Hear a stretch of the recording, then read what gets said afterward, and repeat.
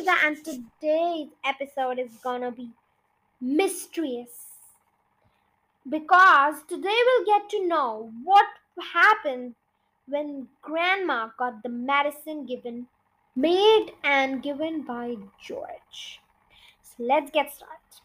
Grandma sat hunched in her chair by the window. The wicked little eyes followed George closely as he crossed the room towards her. You're late, he snapped. I don't think so, I am, Grandma. Don't interrupt me in the middle of a sentence, she shouted. But you'll finish your sentence, Grandma. There you go again, she cried, always interrupting and arguing. You're really a tiresome little boy. What's the time?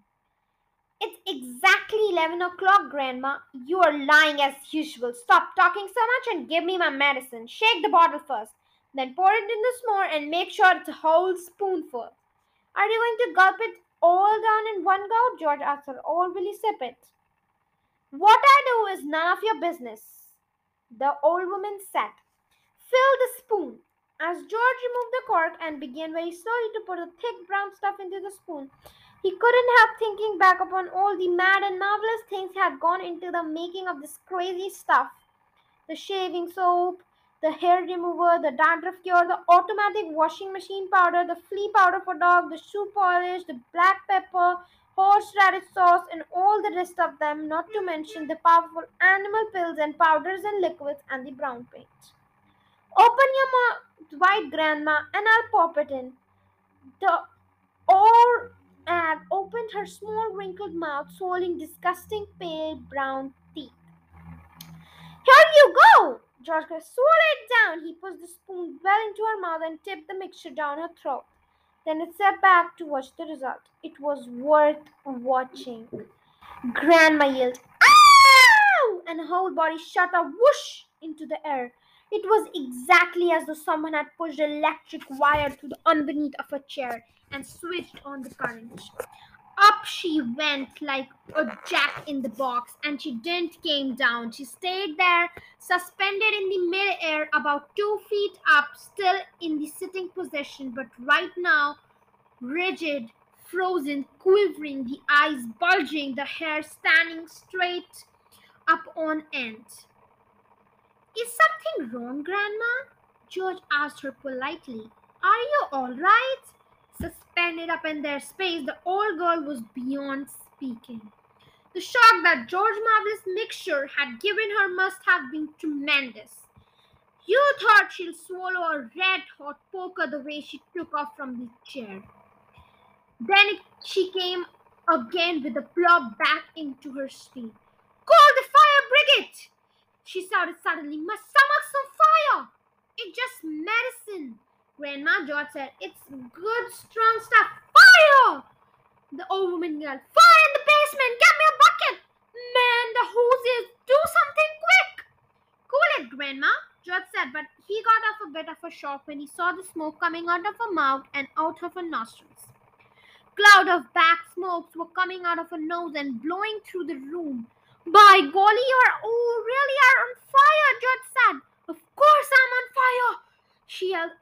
I'll burn into a crisp. I'll be fried to a frizzle. I'll be boiled like a beetroot. George ran into the kitchen and came back with a jug of water. Open your mouth, Grandma, he cried.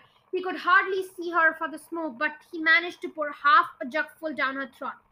A sizzling sound, the kind you get hold a frying pan under a cold tap, came from deep down in Grandma's stomach.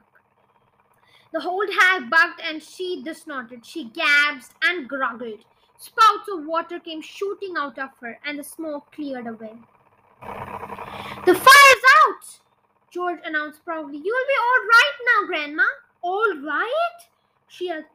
Who's all right? There's Jackie jumpers in my tummy. There's squigglers in my belly. There's bangers in my bottom. She began bouncing up and down in the chair. Quite obviously, she was not very comfortable. You'll find it's doing you a lot of good, that medicine, Grandma, George said. Good? She screamed. Doing me good? It's killing me. Then she began to bulge. She was swelling. She was puffing all over. Someone was pumping her up.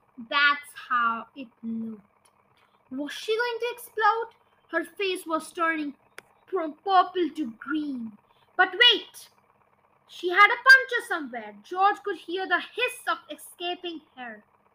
She stopped swelling. She was going down. She was slowly getting thinner again, shrinking back and back slowly to her shivery old self. How's thing, Grandma? George said. No answer. Then a funny thing happened. Grandma's body gave a sudden sharp twist and a sudden sharp jerk, and she flipped herself clear out of the chair and landed neatly on her 2 feet on the carpet. That's terrific, Grandma! George cried. You haven't stood up like that for years. Look at you! You're standing on your own and you're not even using a stick. Grandma didn't even hear him. The frozen pop-eye look was back with her now again. She was miles away in another world.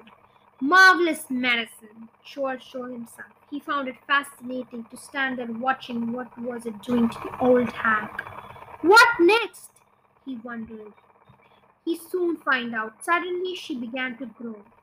It was quite slow at first, but at a very gradual inching upward, up, inch by inch, getting taller and taller, about an inch every few seconds, and in the beginning George didn't notice it. But when she had passed 5'6" mark and was going up toward being 6 feet tall, George gave a jump and shouted, Hey Grandma, you're growing! You're growing up!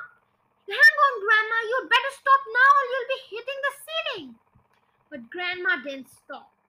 She was truly fantastic sight. This ancient, scrawny old woman, getting taller and taller, longer and longer, thinner and thinner, as though she were a piece of elastic being pulled upwards by invisible hands. When the top of her head actually touched the ceiling, George thought she was bound to stop. But she didn't. There was sort of scrunching now, and bits of plaster and cement came running down. Hadn't you better stop now, Grandma? George said. Daddy just had his room repainted. But there was no stopping her now.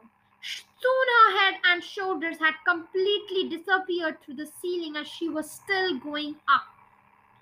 George dashed downstairs to his own bedroom, and there she was coming up through the floor like a mushroom.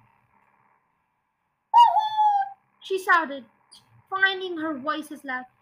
Hooray! Here I come! Steady on, Grandma, George said, with a high nonny no, and up we go!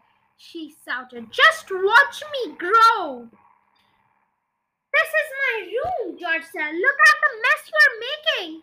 Terrific medicine! Give me some more! She's dirty as a doubtnut, thought. Come on, boy, give me some more! She yelled. Dish it out! I'm slowing down! George was still clutching the medicine bottle in one hand and the spoon in the other. Oh, well, he thought, why not? He poured out the second dose and popped it into her mouth. Whee! She screamed and up she went again. Her feet were still on the floor downstairs in the living room, but her head was moving quickly towards the ceiling of the bedroom. I'm on my way now, boy, she called down to George. Just watch me go. That's acting, I love you, Grandma, George called out. I'll keep out of there. It's full of bugs and bogles. Crash! The old girl's head went through the ceiling as though it was butter.